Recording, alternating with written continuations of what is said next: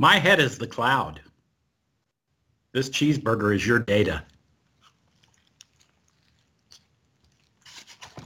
Mmm.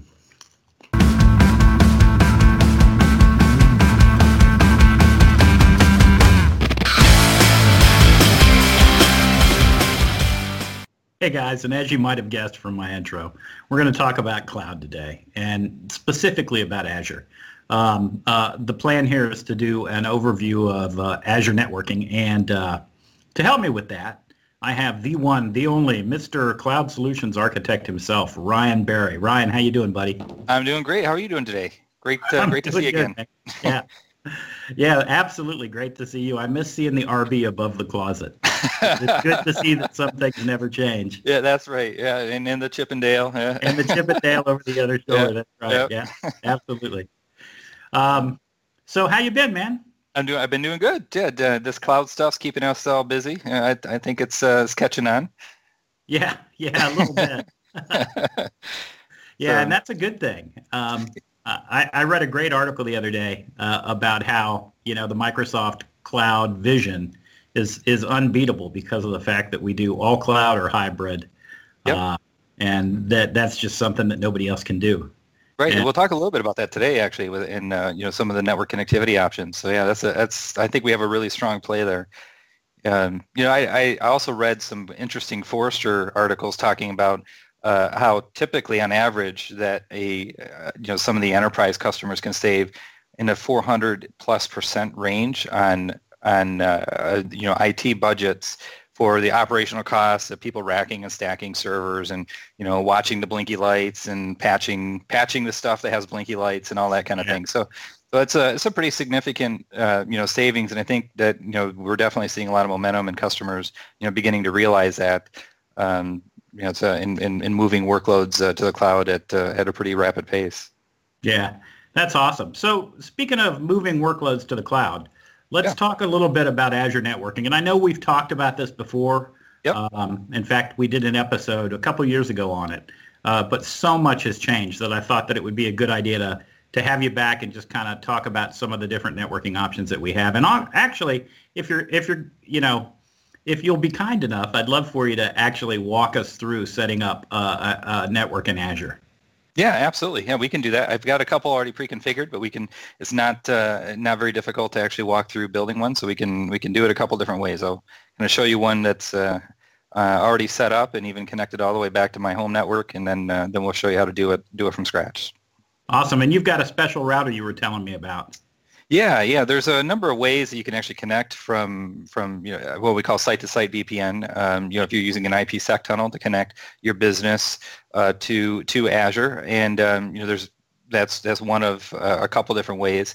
Another way is something called Express Route, which we talked about in an earlier episode as well. There's more of a high-speed, low-latency, direct connection, but VPN, we have a number of different devices that are supported, from the likes of Cisco, Checkpoint, and so forth. I personally own some hardware from a company called Ubiquiti, so they have I've got a bunch of access points in my home. They're pretty slick, power over Ethernet. Got some little flying saucers hanging from the ceiling, different rooms and sections of the house. But I have a Ubiquiti. I think it's called I'm trying to remember if it's called a Ubiquiti Pro router that supports IPsec tunnels to Azure, so it can be properly configured to go. And actually, the more difficult and challenging thing with home networking, I have a Comcast as my internet provider, is that everything's natted behind a firewall, so it's a little bit more challenging to establish a connection through that. So specifically, this router can do that. That's pretty cool. Yeah, absolutely. Yeah. All right, so I'm going to turn it over to you. Yeah, absolutely. So let's go ahead and start by taking a look at some of the differences between what we talked about in the past when it comes to networking with Azure and what's changed, specifically with some of our deployment models in Azure, and kind of why it matters and makes sense to rehash some of these nuances and feature and capabilities that have certainly changed significantly for the better in the Azure world. So I'm going to switch over to some slides. So Lex, when we talked previously, we had something that was called the Azure Service Model, and basically what that is, think of it as a veneer that exists in all of our regional data centers that requests are sent to to provision a virtual machine or create a network or create a VPN gateway, as an example. And what we did, when you think about a virtual machine, when you created a virtual machine, all the artifacts that are associated with that virtual machine, such as the IP addresses, the storage accounts, and so forth, were kind of all created as one homogeneous, block or logical entity. And there's a couple of distinct, I don't want to use the word challenges because it was the right direction for us to take when we rolled it out. But as the volume of users grew and using Azure, and the customer adoption was increasing at a pretty rapid velocity, the creation time for a virtual machine would grow significantly. It might take 20, 30 minutes to create a virtual machine, just because everything was passed to this layer in Azure that created everything on your behalf. Yeah. So fast forward to what we launched. I think it's maybe 2.5 years ago. We call it Azure Resource Manager, and what that did, and as you can see as the blue box is built out, is it changed how things are referred to in Azure when you're deploying objects or some workloads. So in this particular example, you have a virtual machine. That virtual machine has a NIC. That network interface can have any number of public or private IP addresses as part of a virtual network. That virtual network has different subnet and or objects that are associated with it. You can also associate load balancers and so forth. So when you think about just the creation process alone, what we actually have in the Azure Fabric is a what we call a resource provider for compute or for virtual machines, one for network, for creating network interfaces and virtual networks and so forth in Azure. So when you send all these instructions to Azure to say, hey, build me a VM with all this stuff, we can actually do a lot of things in parallel. So, the creation time of a virtual machine was reduced from, the 20 to 30-minute time frame that I quoted previously to minutes. So this architecture is a much more scalable to be able to accommodate demand. If we see all of a sudden a ton of customers are creating virtual machines, well, we can independently scale, the layer of Azure in our, particular region that you're communicating with, to have more compute fabric capabilities or infrastructure in existence to be able to accommodate the demand of customers that are creating those resources. So it's a distinctly different model than what we had in the past. So and one thing to note, I've been working with a lot of customers who had previously deployed stuff in what we now deem as classic or Azure service model path or method. These resources are not able to directly communicate with resources that are created with Azure Resource Manager. So for instance, you can't take a classic virtual network and deploy a Azure Resource Manager VM into it, and vice versa. So we have to do some things at a network layer to be allow them to communicate. So we'll talk a little bit about how that works, and we'll see some examples of that. But I just want to kind of highlight what's changed and why, and then also we can use that to kind of address some of the stuff we'll talk about in this episode and in coming episodes. Does it look different in the portal? In other words, has this change impacted what a customer sees when they go to the portal? Yeah, so you can actually create. That's a good question. So we do have the new portal, the portal.azure.com, and that's where all of the ARM or Azure Resource Manager stuff is created from. It's the only place you can create the stuff on the right-hand side. And the older portal, which still is around because there's some services that have to still be managed in that, specifically Azure Active Directory, some components of that. So that's in the manage.windowsazure.com portal. So you can create some of the classic stuff in the new portal, but yes, there is a difference when you actually create these resources, and you can actually see it in the portal. Like if you created a VM, a classic VM, you're going to be prompted for all of this stuff at creation time. And when you create a VM on the Resource Manager context or model, you can actually, you create the VM object, but you can actually point it to maybe a network interface or a VNet that you previously created. So you kind of that modular architecture is visible in the portal as you create things. Cool. Yeah, I noticed. That's why I asked. Yeah. Last time I was up on the portal, I noticed that both interfaces were available now. Yep.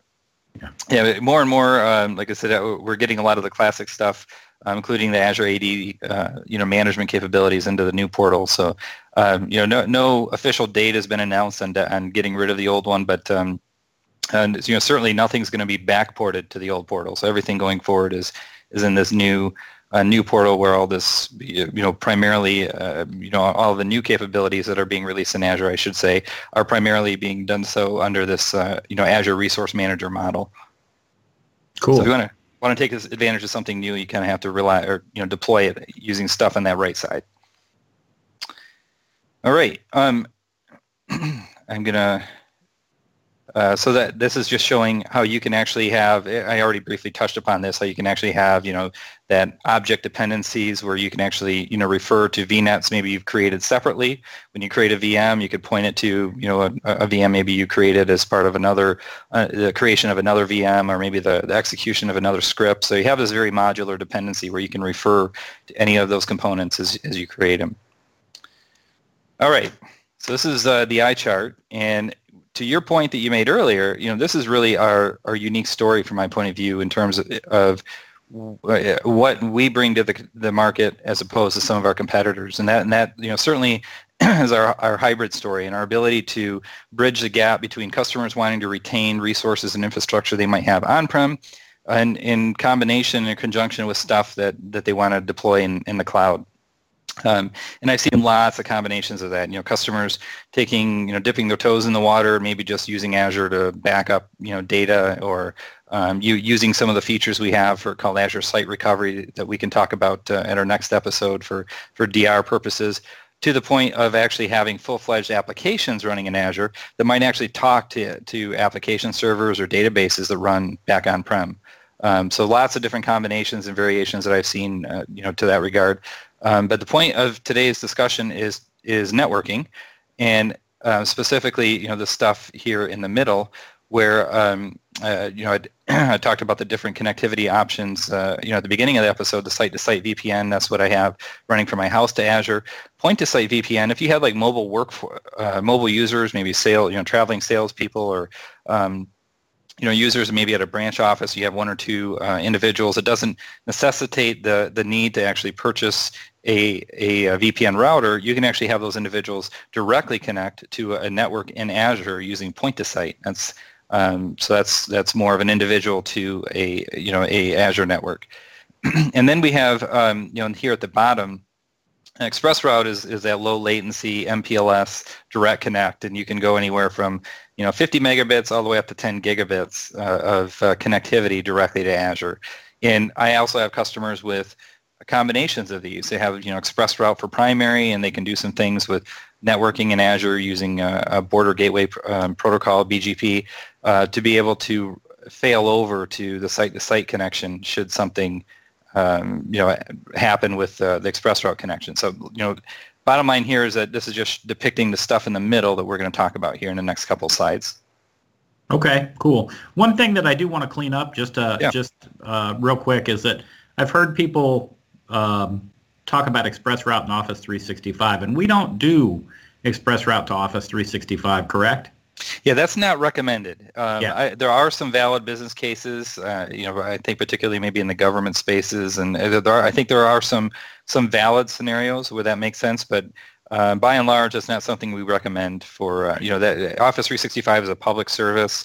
We encrypt and secure traffic going to those public services, so ExpressRoute doesn't really make a whole lot of sense in that scenario. Right. Yeah, I just wanted to bring that up because I've heard a lot of people recommend ExpressRoute for Office 365, and I'm like, I don't think we want to do that. Yep, absolutely. Yeah. Good point. All right, so I have two slides where just kind of quickly walk through all the different ways that you can connect to stuff in Azure.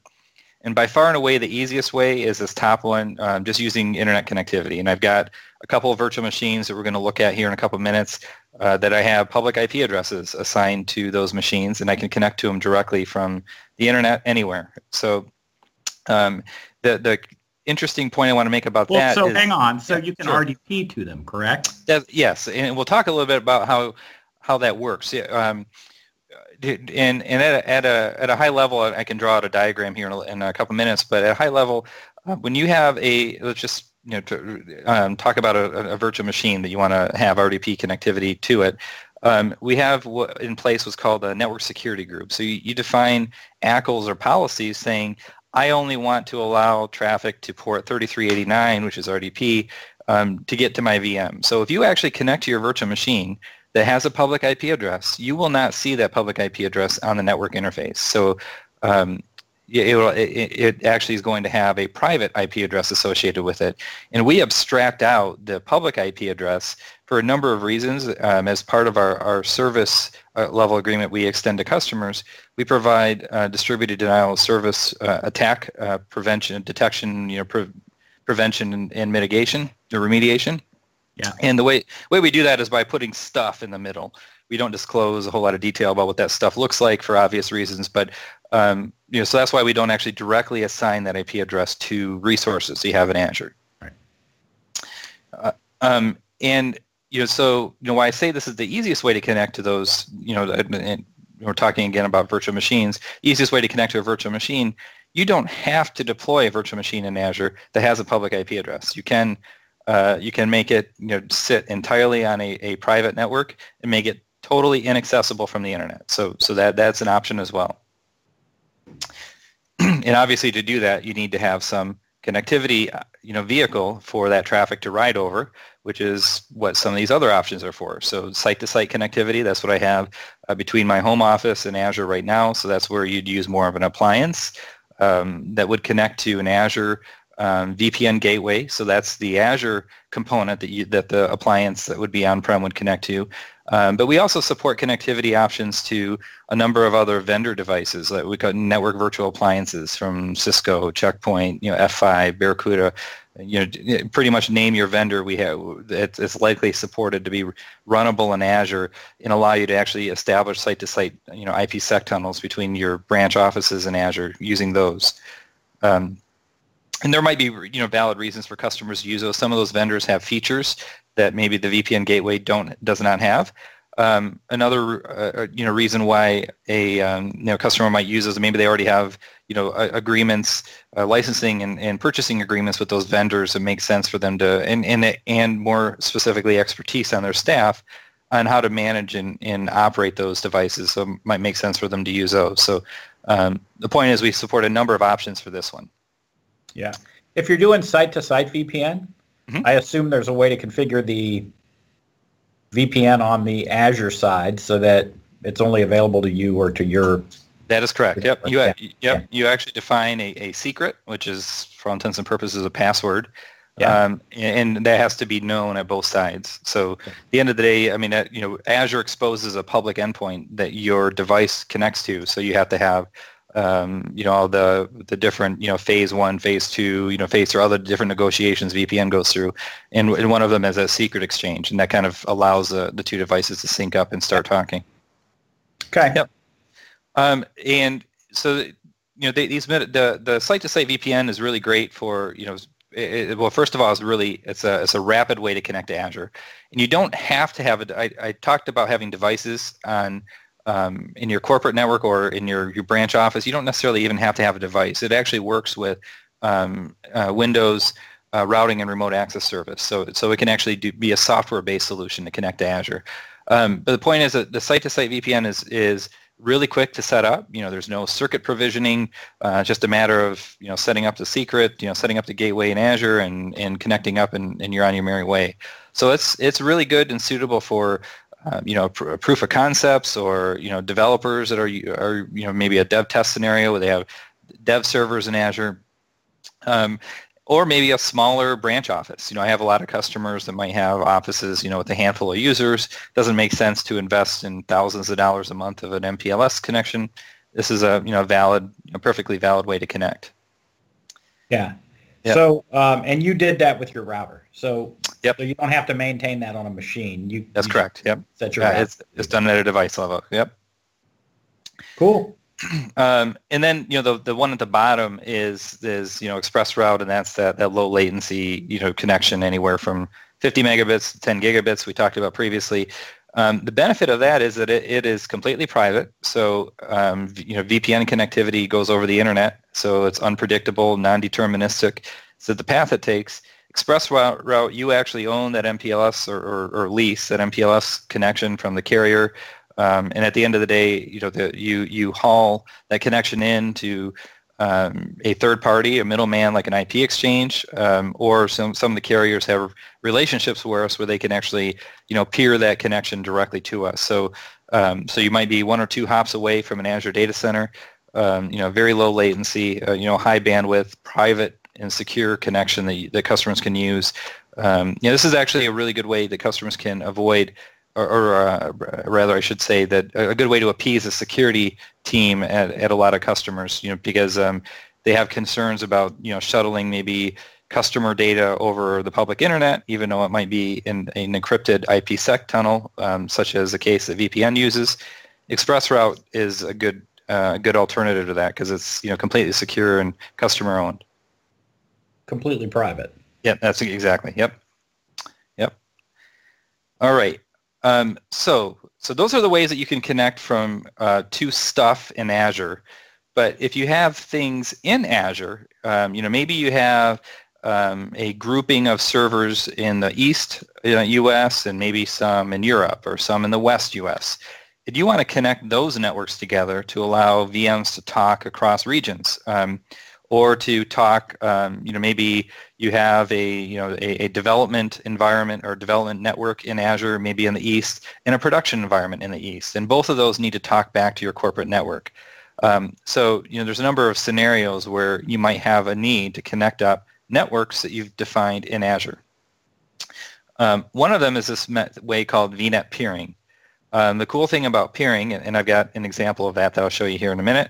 VNet peering allows you to wire up two distinctly different networks. Obviously, they can't have IP ranges overlap, but you can actually wire them up, and you don't have to worry about VPNs or IPsec tunnels in Azure. It's all done. Basically, we route traffic between those networks at a very high rate of speed. So we don't really have advertised details about what that speed is, but you're not throttled or restricted to an appliance or a VPN device that maybe you deploy in Azure. So this is a really high-speed way to connect up networks in Azure. The restriction is that they have to be in the same region today. That restriction hopefully will go away at some point in the future, but right now that is a requirement. So like both of them would have to be in the East or both of them would have to be in the West. Yeah, so I'm just building a network between virtual networks in Azure. In Azure, yep, to allow them to talk, yep. So I've got so I'm slowly building up a story, and I've got an end-to-end example that kind of demonstrates all of this. So we'll dive into that, and I'll highlight how that's done in the portal. Okay. And the other way to do it is by using a VNet gateway that I talked about earlier, where you want to allow connectivity from your network into Azure, and you can deploy a VPN gateway in Azure. You can actually do that within Azure. So this is the solution that you would use if you want to go across region, maybe from the east to the west. So you could actually create a VPN tunnel over our network that would bridge the gap between those two networks. So that's another option that you have to wire up networks virtually in Azure. All right. So with that, I think it's we talked enough about some slides. Let's go ahead and dive into the portal and take a look at what I've got set up. Yay! Don't get me wrong, I love the slides, but yeah. Man, I love hands-on. Yeah, I agree.